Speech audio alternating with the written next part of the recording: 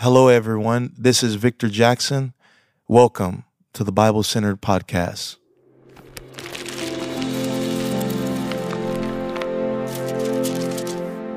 Welcome to another episode of Bible Centered with Victor Jackson. I want to thank each of you for your support, your kindness in the comments. We are receiving comments from around the world and how this podcast has been a blessing. We thank you for your support. We thank you for listening. And we're so thankful for the opportunity to share the Word of God. Today we're going to be talking about the life of Jacob. And there's so many things to take from his life. And we're going to do somewhat of a character study, because there's things in Jacob's life that are so applicable to us, but you have to dig the research out to really get an understanding of what God was doing in his life. And the Bible says in Genesis chapter 25 and verse 22, it says that Isaac and Rebekah, they were barren. She was barren for about 20 years. And the Bible says that Rebekah finally conceived. And it says in verse 22 of Genesis chapter 25, verse 22, it says, "And the children struggled together within her, and she said, 'If it be so, why am I thus?' And she went to inquire of the Lord. And the Lord said unto her, 2 nations are in thy womb, and 2 manner of people shall be separated from thy bowels. The one people shall be stronger than the other people, and the elder shall serve the younger." And in verse 26, it says, "And after that his brother came out, his hand took hold of Esau's heel, and his name was called Jacob. And Isaac was 80 years old when she bare them." So we need to talk about this. This is just, oh man, I'm so excited about this episode today, because the beauty and the meat and the substance that is in this text is a marvel to behold. Number one, we have to think about how Jacob came to be. Isaac was single, and Abram sent his servant on a task to find Isaac a wife. And this servant, he sent a servant back to the land that he came from. He sent his servant on a 550-mile journey to find his promised son the right wife. And that's an entire message in itself. It is better to wait and travel far to marry the right one than to marry the wrong one because you're lonely and they're in a convenient location. I told someone the other day, it's amazing how people start looking cute when you're lonely. Y'all not hearing me out there. Y'all not hearing me. The listeners not hearing me out there. It's amazing how after you've been single for a while, how everybody start looking better. And the convenience of location causes people to make some decisions based off of loneliness instead of obedience. He sends his servant to Isaac. For Isaac, he sends him on a 550-mile journey with 10 camels. And these camels are laden with the wealth of Abraham.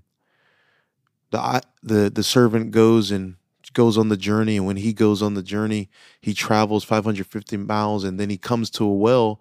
And when he comes into this well, he prays a peculiar prayer. He says, "Lord, let the person that's going to marry Isaac, my master's son," he said, let this be the sign that this is the one. He said, "Let her draw water for me and my camels. Amen." I don't know about you, but that is probably the strangest prayer I've ever heard with that important of a task. He says, "Lord, Let this be the sign. Let her give me water and my camel's water. Amen. And that'll be the one. It's a peculiar prayer, but it's a powerful prayer. Why? Because it was very common for a woman to offer a stranger water, but it was very uncommon for her to offer the camel's water. Why?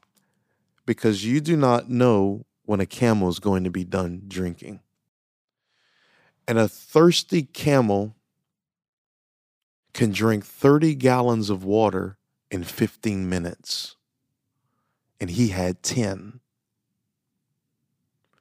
And so Rebecca comes immediately when he's done praying, and she offers him water, and she says, and I'll offer your camel's water.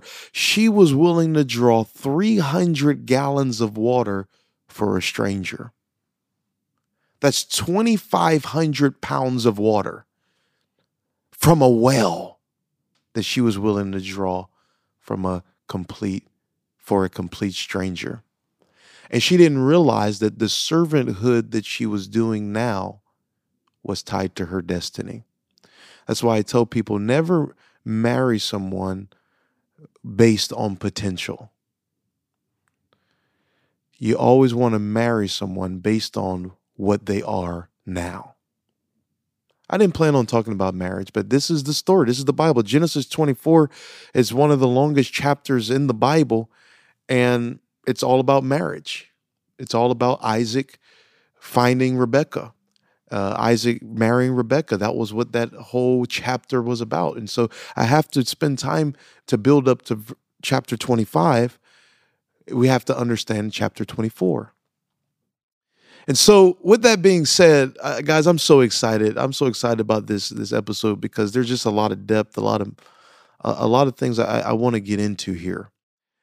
And so I tell people, don't marry based on potential, marry based on reality. Meaning, are they, I've heard people say like, yeah, this girl, she's a prayer warrior in the future. She loves God, or he loves God. He will one day.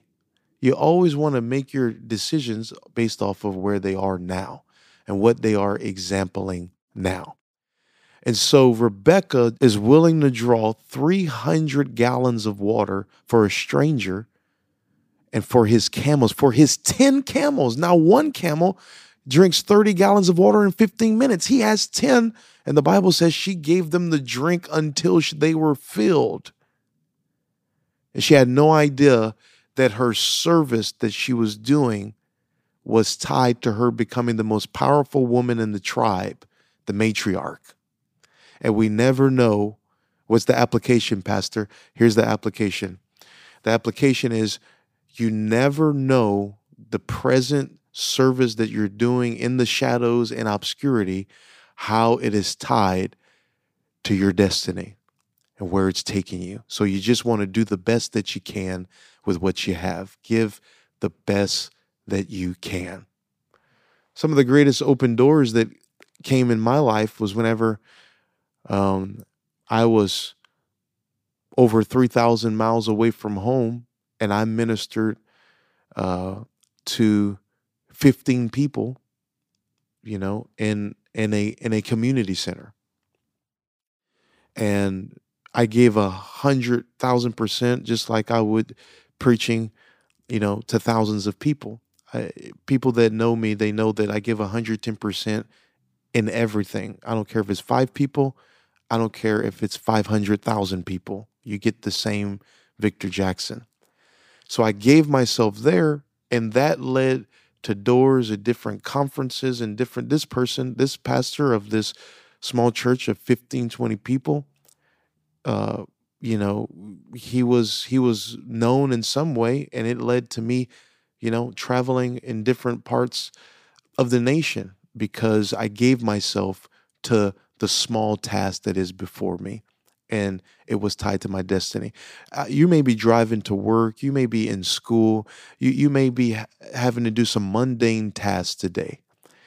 But you don't know what God judges our faithfulness and how we're able to be faithful over a few things if we can handle being ruler over many things. So give yourself to that, because it may be tied to your destiny. You may be working at Burger King, but you are at the window and you're taking somebody's order, and you meet them at the window, and you're kind, and you're compassionate, and you show value to them. You never know, that person could look at you and say, you know what? I need someone like you at my multi-billion-dollar company. Just like that. You're just serving somebody. You're just doing something simple, but it's tied to your future. So you always want to be careful with how you treat people and how you treat moments, because God's watching, and you never know. There could be an opportunity in just bringing up some water from the well for somebody. They meet.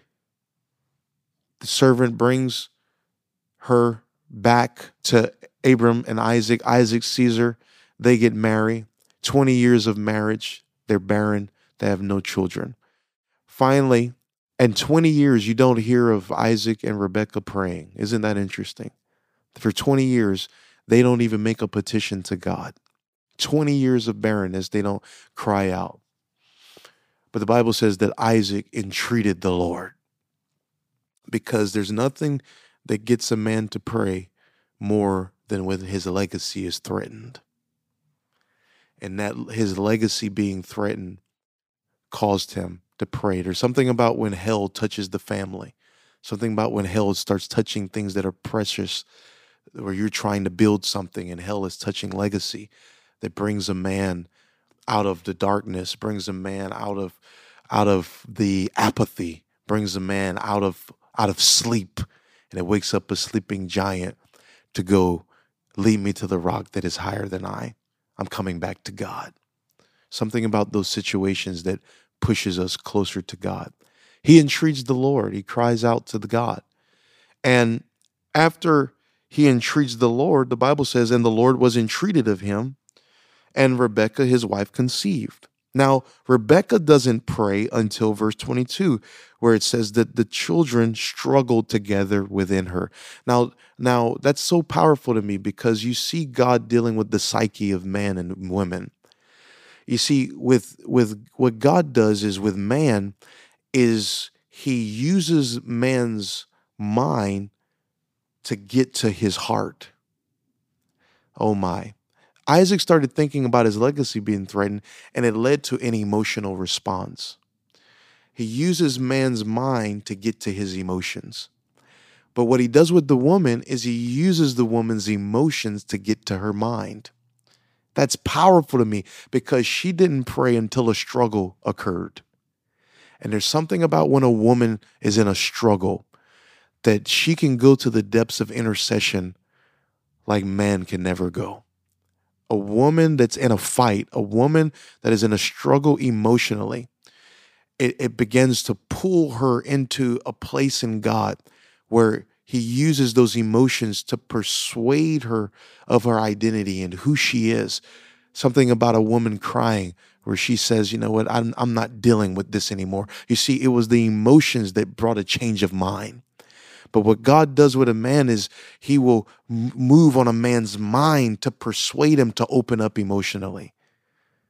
God is incredible, and male and female, it reflects God's image. They reflect different sides of God, and it's powerful. The compatibility when he brings a man and a woman together and they become one. It's a beautiful thing. I'm just so excited to talk to you guys. I hope you guys are being blessed listening. But I'm getting somewhere with the life of Jacob. But this is what you call building up. And so finally, after the children struggle within her, she cries out and prays. And after she prays, God releases destiny to her. It says, there's 2 nations in your womb. Now, I want to get here because Jacob isn't even born yet, and he's already in a struggle. His whole life would be defined by a struggle. He would struggle for everything. He would struggle with Laban. He would struggle with his brother. He would struggle with the angel. He would spend his whole life in a struggle. But there's something beautiful to be applied here. And while he's in the struggle, the Bible says his brother is born first. And while he's yet in the womb, he reaches up to grab Esau's heel to try to pull him down so he could be born first. This is profound because Jacob wants the birthright before he's even born. He wants the birthright before he has any proper consciousness. The conscious in the womb develops, 3 to 6 months, and it grows, and they have some type of cognitive ability. But in the womb, before he takes his first breath, he already wants something that's not his. Subconsciously, he wants the birthright before he's even born. And this would define his whole life because the trajectory of his life really shifts after the exchange between Esau and Jacob. And the Bible says that the children grew, and Isaac loved Esau because he ate of his deer, but Rebekah loved Jacob. I want to tell you this, that's in verse 28 of Genesis 25. It says, Isaac loved Esau because he ate of his venison, but Rebekah loved Jacob. This is what you call a dysfunctional family, because the parents have favorites. He's raised in a dysfunctional environment. Isaac loves Esau, but Rebekah loves Jacob. So what's happening is both children are raised in a performance household. Jacob's trying to do what he can to please his dad, and Esau's trying to do what he can to please his mom. It was a toxic environment, a dysfunctional environment that created the chain of events that would later come. The Bible says that Esau loved pottage, and Jacob would make pottage all the time. And in verse 30, it says that Esau said to Jacob, feed me, I pray thee, with that same red pottage, for I am faint. Therefore was his name called Edom. Listen to the structure of this text. This is why, guys, it can take me two hours to read 2 chapters in the Bible, because I've got to get it. I've got to get what's happening here. So it says that Esau came because he was hungry, and he says, feed me with that same red pottage. Here it is. That means this wasn't the first time he came to Jacob for pottage. He said the same red pottage. This was a recurring event, and Jacob was watching his steps. And the Bible says that he came for the same red pottage, therefore was his name called Edom. See, later you never see Esau's lineage being called the Esauites. They're always called the Edomites. But it says that he was called Edom because of going for the same red pottage. Now, the Hebrew word for Edom is red. So Esau became defined by what he pursued. See, Jacob pursued the angel and he became Israel. Esau pursued the pottage and he became Edom. We are defined by what we pursue. They are the Edomites, and you would look at his lineage, and their whole life, they are defined, all the Edomites, they're defined by pursuing carnal things over spiritual things. So this decision sets something in motion. Jacob says, sell me your birthright. Esau says, listen, I'm about to die of hunger. What profit shall this birthright do to me? He says, well, swear to me that you'll give it to me. And look what verse 34 says of Genesis 25. Then Jacob gave Esau bread and pottage of lentils, and he did eat and drink and rose up and went his way. Thus Esau despised his birthright. Now, this is incredible because he Look at the progression here. It says that Esau ate, drank, rose up, went his way. Thus, Esau despised his birthright. See, he didn't despise his birthright when he ate it.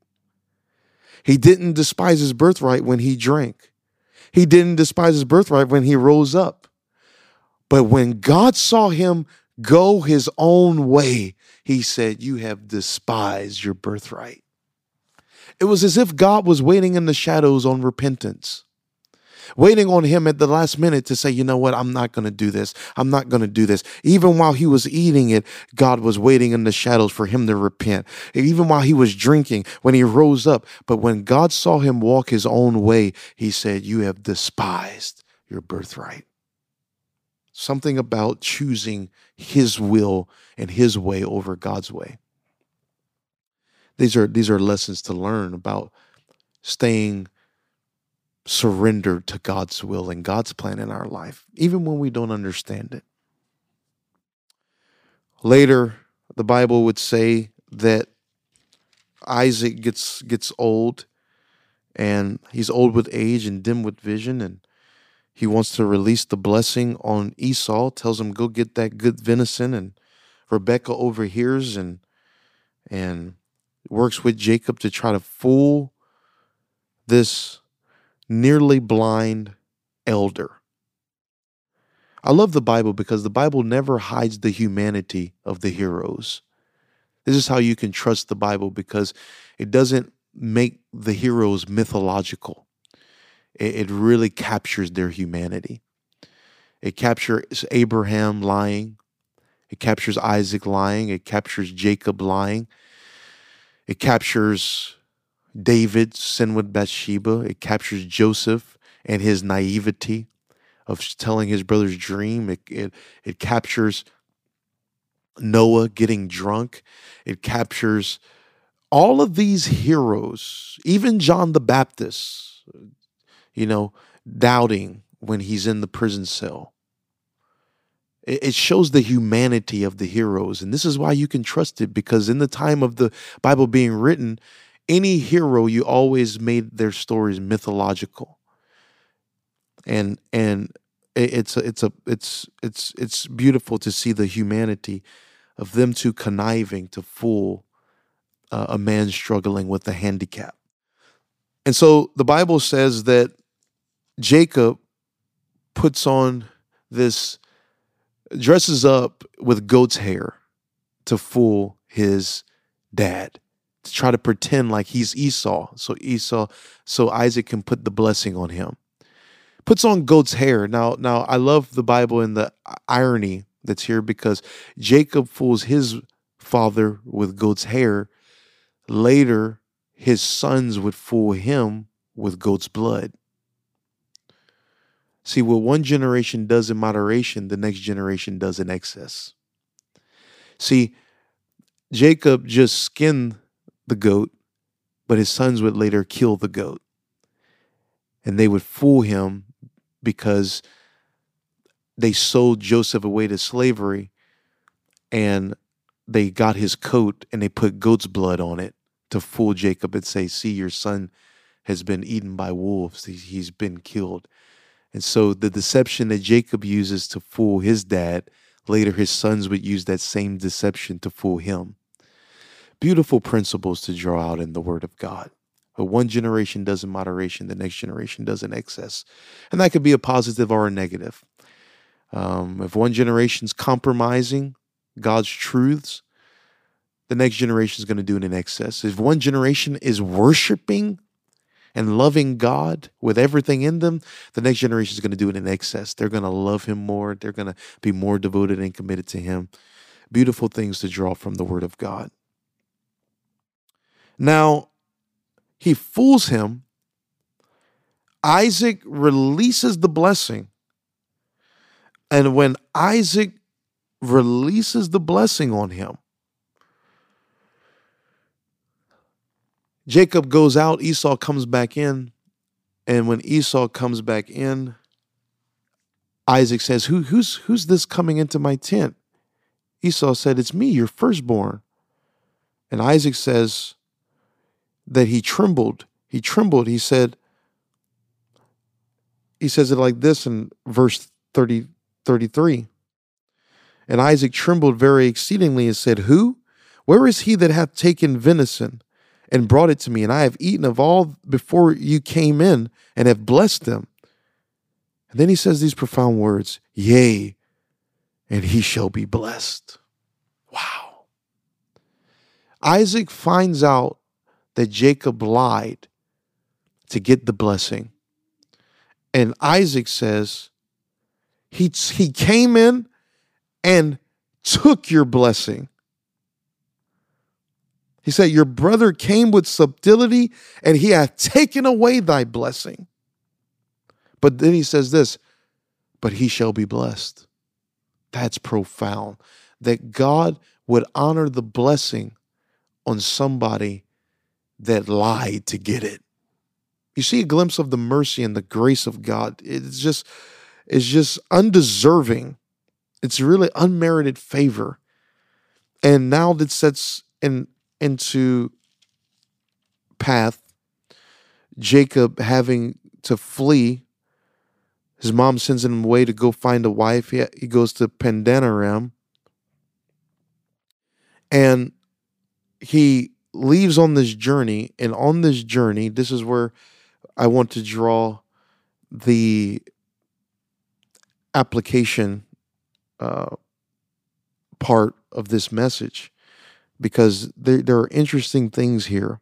We might have to do a part 1 and part 2 because of the depths that are in the life of Jacob.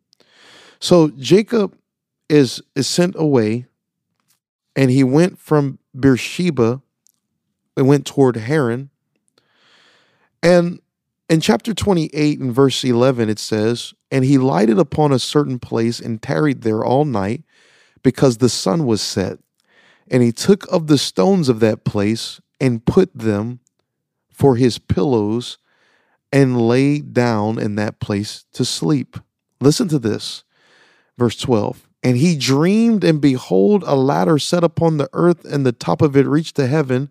And behold, the angels of God ascending and descending on it. And behold, the Lord stood above it and said, I am the Lord God of Abraham thy father, and the God of Isaac.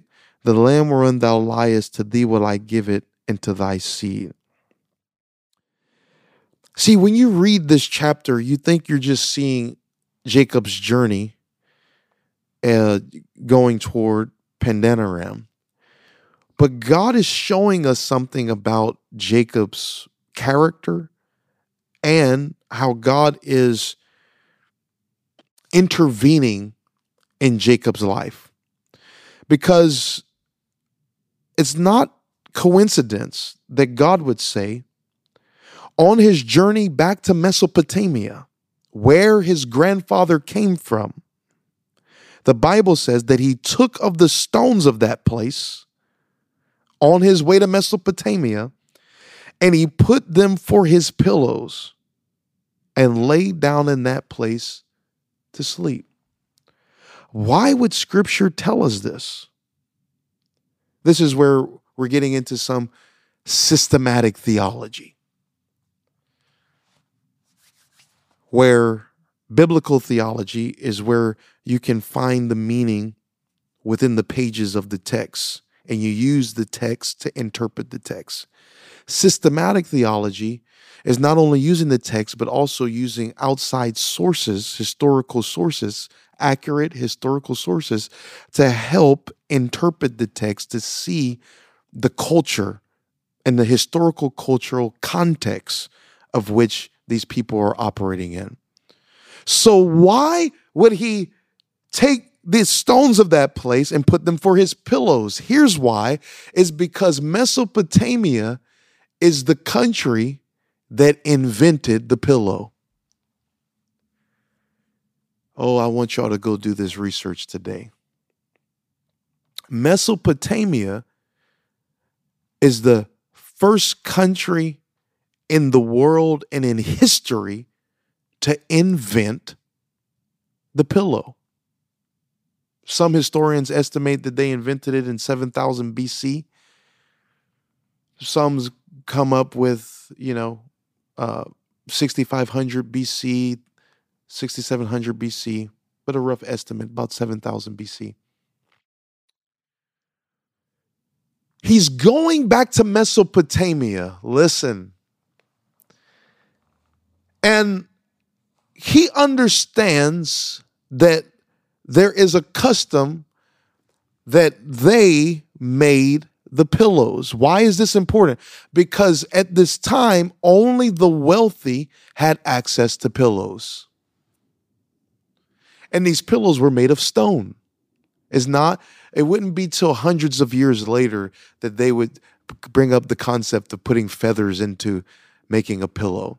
No, these pillows were hard pillows. They were made of stone. They were found in palaces. They were hard. But it was only the wealthy that used pillows.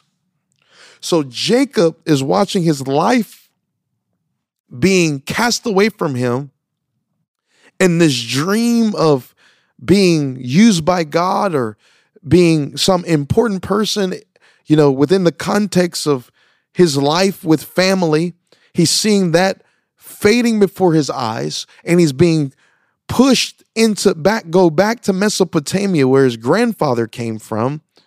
So what he does is he starts trying to get ready to adopt the lifestyle of the Mesopotamians. Listen, feeling abandoned, even feeling abandoned by God. He says, I'm going to go back to Mesopotamia, but I'm going to put my head on these pillows, believing that God's going to make me wealthy there. That somehow I'm going to be wealthy there. Jacob is having a crisis in his relationship with God, because he trusted God, and all that's happened since he trusted God is getting pushed out of the arms of his mom. Now he's in a dark place by himself in the middle of nowhere. So he's like, man, I might as well go back to how grandfather started. He started in Mesopotamia.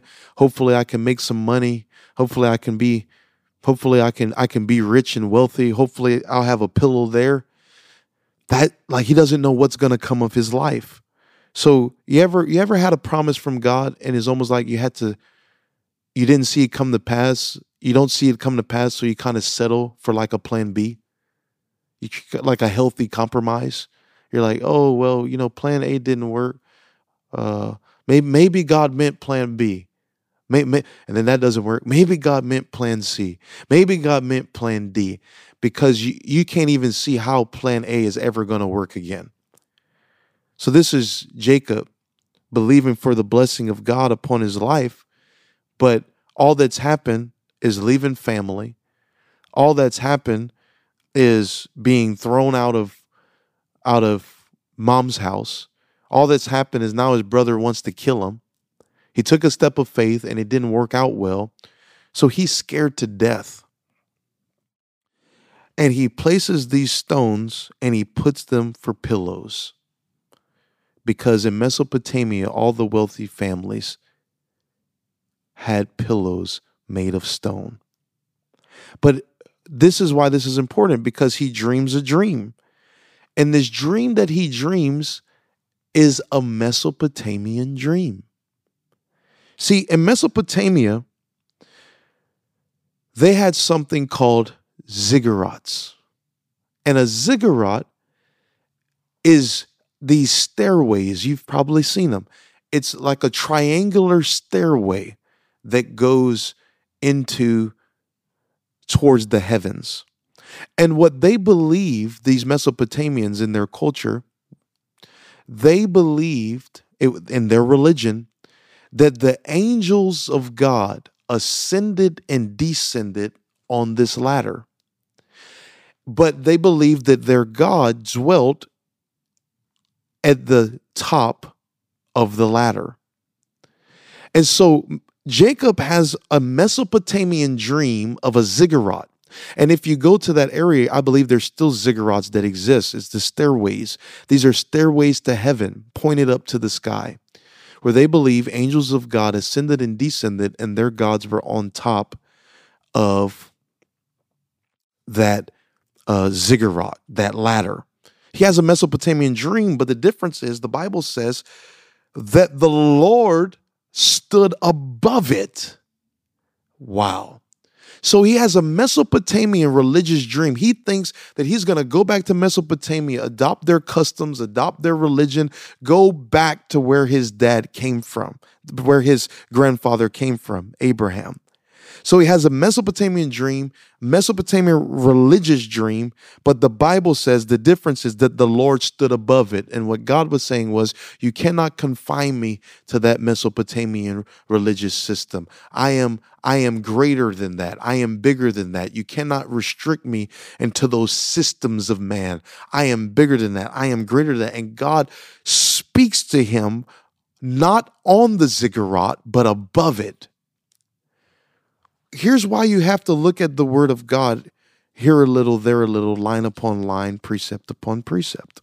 And I know I'm going to get to this, but I'm telling you, this is worth the wait. This, you just walked in on our longest episode. But I'm telling you, it is gonna be worth it. So there comes a point whenever Jesus speaks in John 1, I believe it is.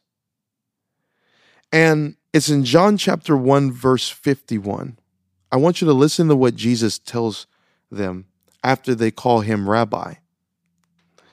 Oh, guys, I'm so excited to get into this. This is so powerful.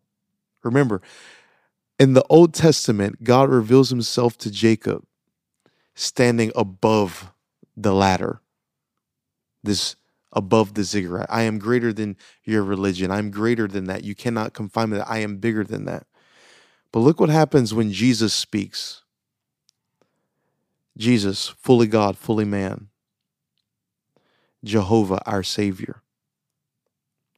John chapter 1, verse 51, it says, and he saith unto them, verily, verily, I say unto you, hereafter ye shall see the heavens open, and the angels of God ascending and descending upon the Son of Man.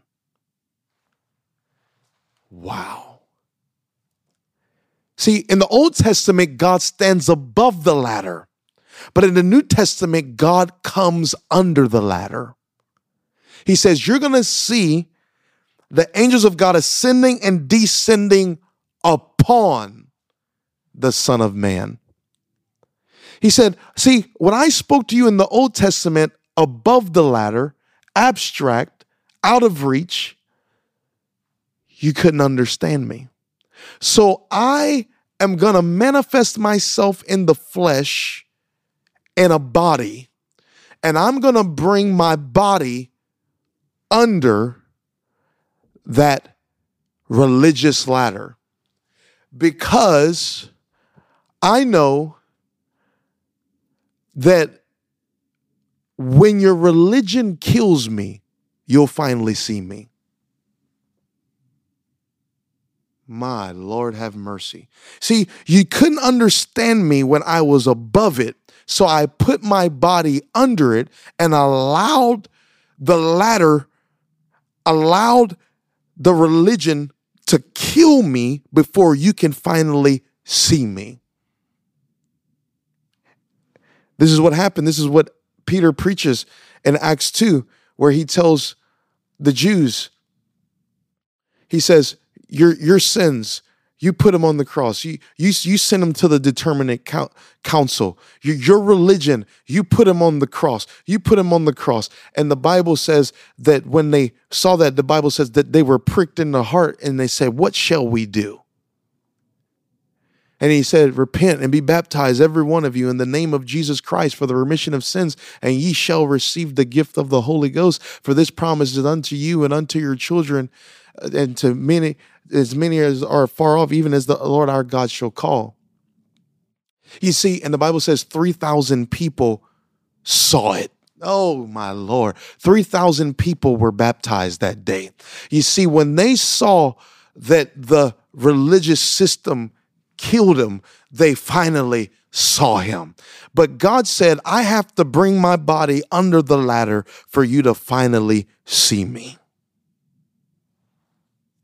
This is why this is important. You see, you're just reading it. Oh, he saw the ladder and the Lord stood above it. But now in the New Testament, God brings his body under it. This is what he said in Philippians, that he said that he humbled himself in the form of a servant. One translation says he emptied himself. My goodness, I love the word of God. That he who possessed everything became nothing for us. He who had all this, the riches in heaven, came in poverty that we might become rich. He comes under the ladder. He leaves the sound of angels clapping. He leaves the sound of angels dancing. He leaves the sound of worship in the heavenlies. He leaves the walls of jasper, the pearly gates. He leaves the streets of gold. He leaves the chorus singing unto his name to come down and be born and raised and put in a manger, not in a palace, but to be killed and crucified for us. He came under the ladder.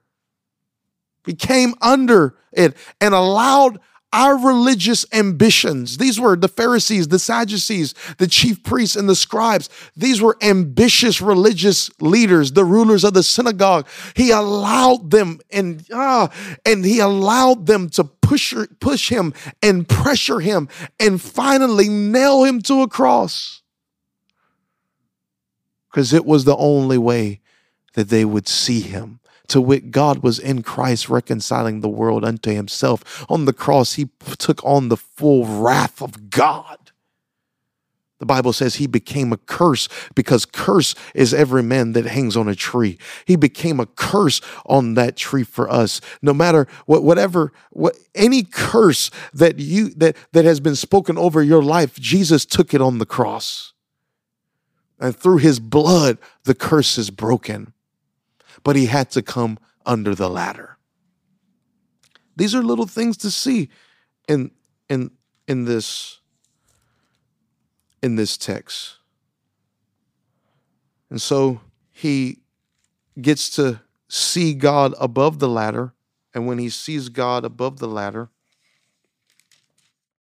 we get to witness Jacob's process. And after this vision happens, the Bible says that he woke up out of the dream and said, surely the Lord is in this place, and I knew it not. And he was afraid and said, how dreadful is this place? He said, this is the house of God, and this is the gate of heaven. Look what he does. Then he rises up early in the morning, took the stone that he had put for his pillows, and set it up for a pillar and poured oil on it. And he called the name of that place Bethel. Listen to this. And later it would go on in verse 22 of Genesis 28, verse 22. And it says it this way. And this stone which I have set for a pillar shall be God's house. Did you see the process here? It went from a stone to a pillow to a pillar to a house. And we see the process unfolding in his relationship with God. He goes and dwells with Laban, and we saw how that turned out. All of a sudden, he's married now to Rachel and Leah because of Laban's subtle deception. And he finally flees from Laban's house after many years, but he knows that he's going to have to meet Esau if he's going to go back to his homeland. So he's very worried about that because they left on bad terms. And the Bible says that Laban and Jacob, they confront one another. They fix everything between them. And the Bible says in Genesis chapter 31 and verse 53, the God of Abraham and the God of Nahor, the God of their father, judge between us, and Jacob swear by the fear of his father Isaac. Now, one day I'm going to teach a lesson on this that I'm going to call the fear of Isaac, because it's mentioned a few times. The fear of Isaac. He swore by the fear of Isaac. This is going to be an interesting study when we do our study on Isaac one day, because notice that Abram becomes Abraham, Jacob becomes Israel, but Isaac's name never changes. Isaac didn't need a transforming moment. He was consistent. He had a consistent fear and reverence for the promises of God that were spoken over his father. And he walked in alignment with that fear and reverence. And it was so prevalent that Jacob said, I swear by the fear of Isaac. He didn't need a name change. He was consistent. But the Bible says that after he leaves Laban's house, chapter 32 and verse 1, it says, and Jacob went on his way, and the angels of God met him. We see his relationship with God growing because he has this vision. These angels are speaking to him, and that's powerful. But now he's beginning his journey back, and the angels of God met him. And there are those times in our life where we don't have to struggle to enter into the presence of God, but we come and it's just like we're surrounded by a heavenly host where it just seems like everything's going right. It's like coming into a church service and everyone's clapping, and it's just this chorus. This is just a beautiful thing, and you can receive things from God like that. It's when God takes the initiative in your life, where you're not even looking for him, but he just takes the initiative in your life, and he says, I want to do this in you. I want to open this. It's not even on your radar, but all of a sudden the angels of God met you.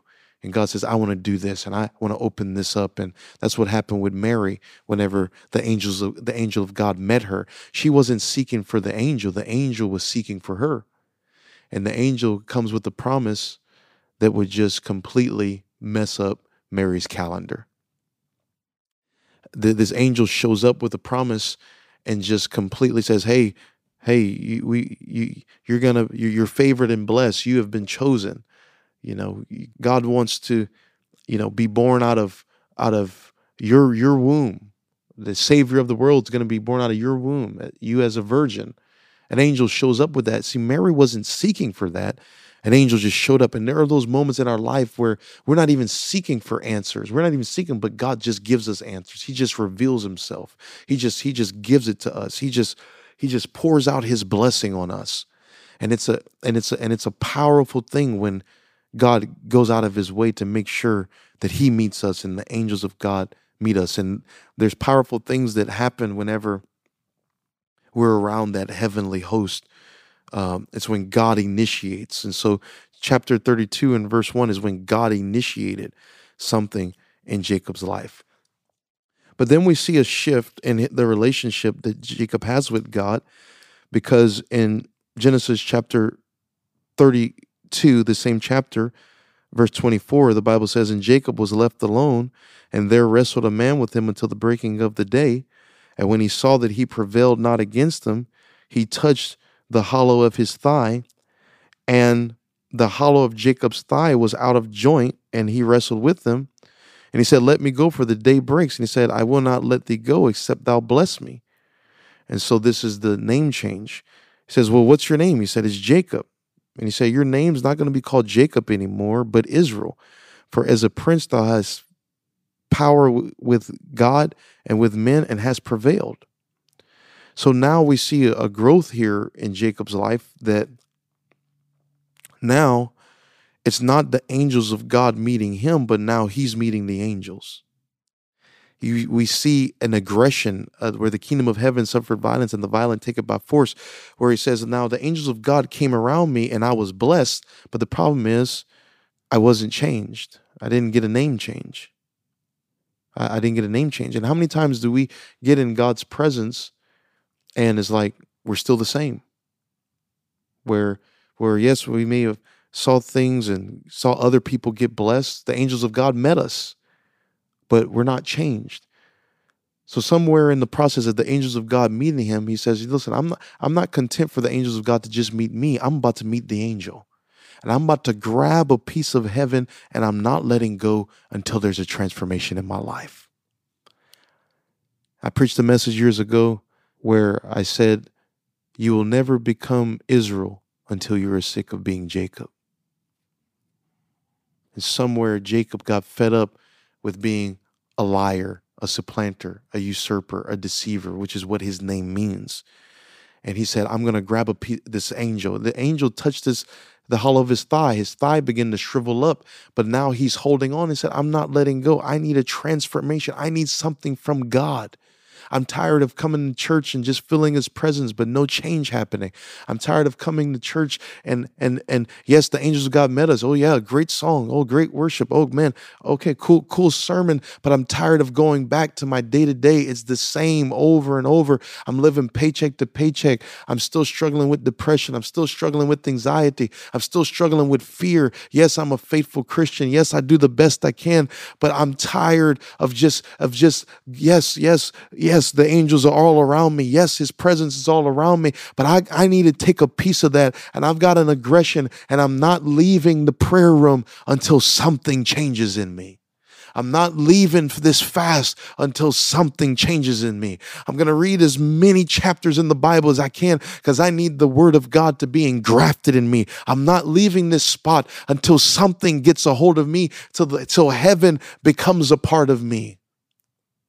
We see that shift in Jacob because he's receiving a visitation, a dream in Genesis 28, and now he's receiving a visit in Genesis 32. But now at the end of Genesis 32, he said, I need a change, and I'm not letting go until you bless me. There's something powerful when we get aggressive going after God. We need to be aggressive in our pursuit for God. It says, your name's not going to be Jacob, but it's going to be Israel. And now Jacob's limping after this transformative moment. We need an encounter with God where we just don't walk the same anymore. We just don't walk the same. It's a little limp now because I'm not trusting in my flesh anymore. I'm not trusting in who I am anymore. I'm trusting in God over everything. His walk changed. And the Bible says that he goes and meets Esau, and they wept together. They reconcile. And he says that in verse 10 of Genesis chapter 33, he says, and Jacob said, nay, I pray thee, if I have found grace in thy sight, then receive my present at my hand, for therefore I have seen thy face as though I had seen the face of God, and thou wast pleased with me. Now, Jacob has such a transformation in his walk that he doesn't see Esau as Edom. He says, I've seen your face as if I've seen the face of God. See, his transformation that happened with the angel affected his outward relationships. He sees his brothers differently. See, you have to see the face of God before you can see your brother's face as the face of God. See, he had a wrestling match with something from heaven so he could see something from heaven in his brother. And his vertical relationship affected his horizontal relationships. We see something growing in Jacob's walk with God that is profound. And we are going to do a part 2 here. We are going to do a part 2. This is part 1. I've been going for about 51 minutes, and so I thank you for staying on. I'm just excited about this. I'm just excited about the Bible. I'm excited about the book. But I'm going to get into part 2 next time. But let me close out this session for after he meets Jacob, after Jacob meets Esau, after this encounter with the angel, you got to go to Genesis 35, because there comes a moment that God speaks to Jacob, telling him to go back to Bethel and dwell there and make an altar unto God. Listen to this. And the Bible says that Jacob took his household and those that were with him and told them, put away the strange gods that are among you and be clean and change your garments. He says, I'm going back to Bethel to build an altar. And everyone gave the strange gods all their earrings, all they were in their ears. And the Bible says he hid them under the oak, which was by Shechem. Listen to this, guys.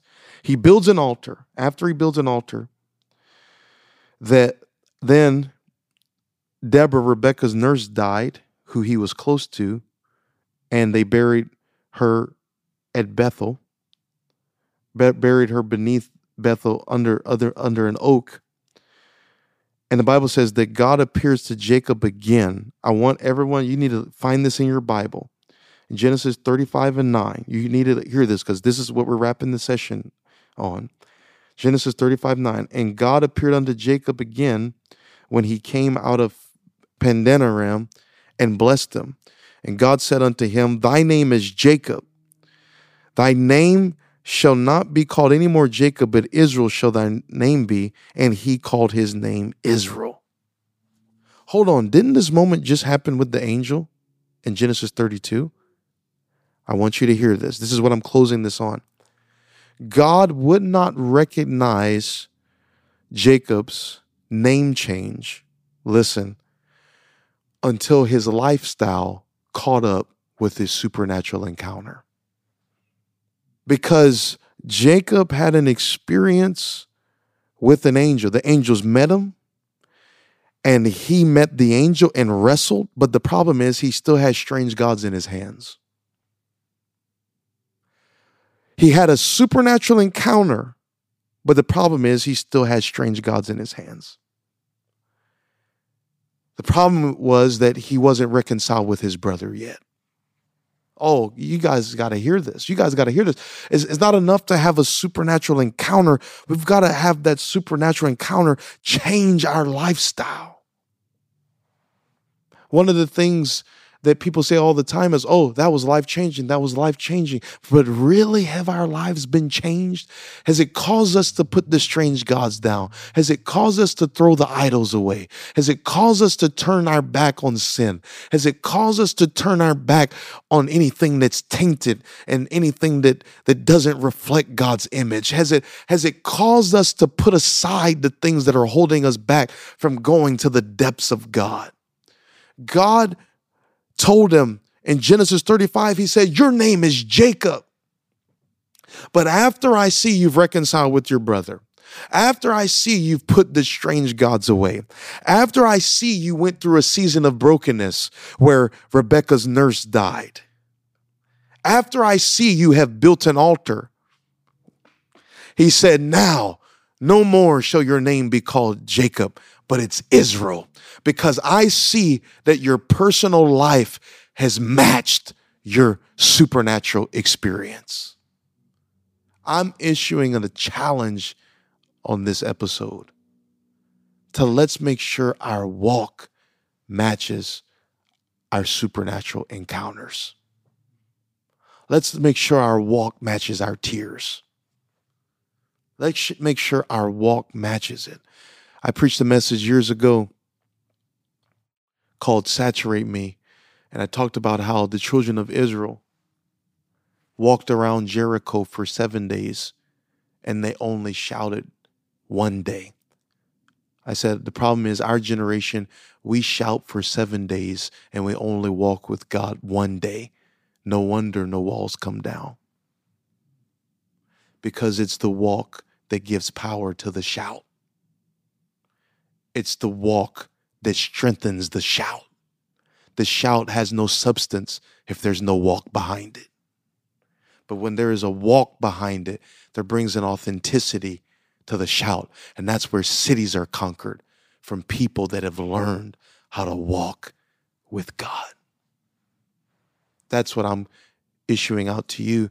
Jacob learned how to walk with God. I'm going to do a part 2 of this on the next episode, which is going to bless you, because I'm going to highlight how he walked with God and why God was just proud to be his God, because of how the development and the pursuit of Jacob, even in his flaws, even in his lies, even in his deception, he pursued God and he allowed God to do a work with him. But there was a walk that was developed. He didn't walk the same. And God wants whatever you see in your mind, whatever you want God to do, whatever promise God has given you, start getting your steps aligned with it. And God's going to recognize it, and God's going to bless it, and God's going to put his hand on it. He said, now your name's Israel. And he says, I'm God Almighty. Be fruitful and multiply. A nation and a company of nations shall be of thee. Kings shall come out of your loins. Now God's just speaking all of this prophecy. Now it's more than a name change. Now it's a prophetic word. Now it's fruit coming out. And the Bible says in verse 14, and Jacob set up a pillar in that place where he talked with them, even a pillar of stone, and poured a drink offering thereon, and he poured oil thereon. And Jacob called the name of the place where God spake unto him, Bethel. Went back to that place, back to the place where he met God in Genesis 28. But from Genesis 28 to Genesis 35, it is a different Jacob now. Because he had been through some stuff. He had been through loss. He had been through people trying to manipulate him, people trying to destroy him. He had been through all of it, and he used everything that came against him to strengthen his walk with God. That the circumstances that were there to try to destroy him, he used it to challenge him in his relationship with God, where there was a bond between him and God, a walk with God. I want to challenge everyone that's listening. Walk with God. Walk with God. And no, we're not like the Jews back during that time, the Judaism, because I'm so thankful that later he would say that the Jews are going to come to God, and that if God grafted in the branches, that old stump, that it's going to be restored, the nation of Israel. And so there is hope for the nation of Israel. There's hope for all the Jewish people. But what we have to understand is that everyone that was used by God had to have their walk match their supernatural encounter. Abram hears the voice of God for the first time. Now God says, now get to walking. Follow me. Follow me. And in this journey, you're going to discover me. In this journey, I'm going to make you more like me. In this journey, you're not going to be Abram, you're going to be Abraham. In this journey, you're not going to be Jacob, you're going to be Israel. That's the powerful thing. Let's follow him. Let's follow him. Let's follow him. That's all he told the disciples. He said, follow me, and I will make you fishers of men. Don't get so caught up in the purpose of fishing for men that you forget the following. He said, follow me and I will make you. When we decide to follow and walk with God, he will make us what we need to be for this generation. He will make us what we need to be for our churches. He will make us what we need to be for our future. But we have to follow him. Before he ordained them and sent them out 2 by 2, the first command was he commanded them to be with him. And then they went forth to cast out devils. He said, be with me first and I'll send you to preach. Be with me first and I'll send you to cast out devils. I'll send you to heal the sick. But the requirement is be with me. Walk with me. And we see in the life of Jacob how this walk led to a transformation. That I don't know about you, but I don't want to have all these supernatural encounters, but leaving the same way I came with strange gods in my hand, idols in my hand, things that I won't let go of. that God is dealing with me about, but I'm holding on to it. I want an encounter where I put the strange gods down and where I build an altar and I find a prayer life and I find a way to worship, not just on Sundays and Wednesdays, but every day. And I'll close with this. The Bible says that John didn't know who the Messiah would be, but the Spirit gave him a clue. And the Spirit said, the one whom you see the Spirit like a dove descending and remaining on him, the same is the chosen one. That's found in John 1 as well. John didn't know who the Messiah would be, but the sign that God gave him was that when you see the Spirit descending like a dove and remaining on him, that is the chosen one. John says it this way in John chapter 1, verse 32. And John bare record saying, I saw the Spirit descending from heaven like a dove, and it abode upon him. And I knew him not, but he that sent me to baptize with water, the same said unto me, upon whom thou shalt see the Spirit descending and remaining on him, the same is he which baptizeth with the Holy Ghost. And I saw and bear record that this is the Son of God.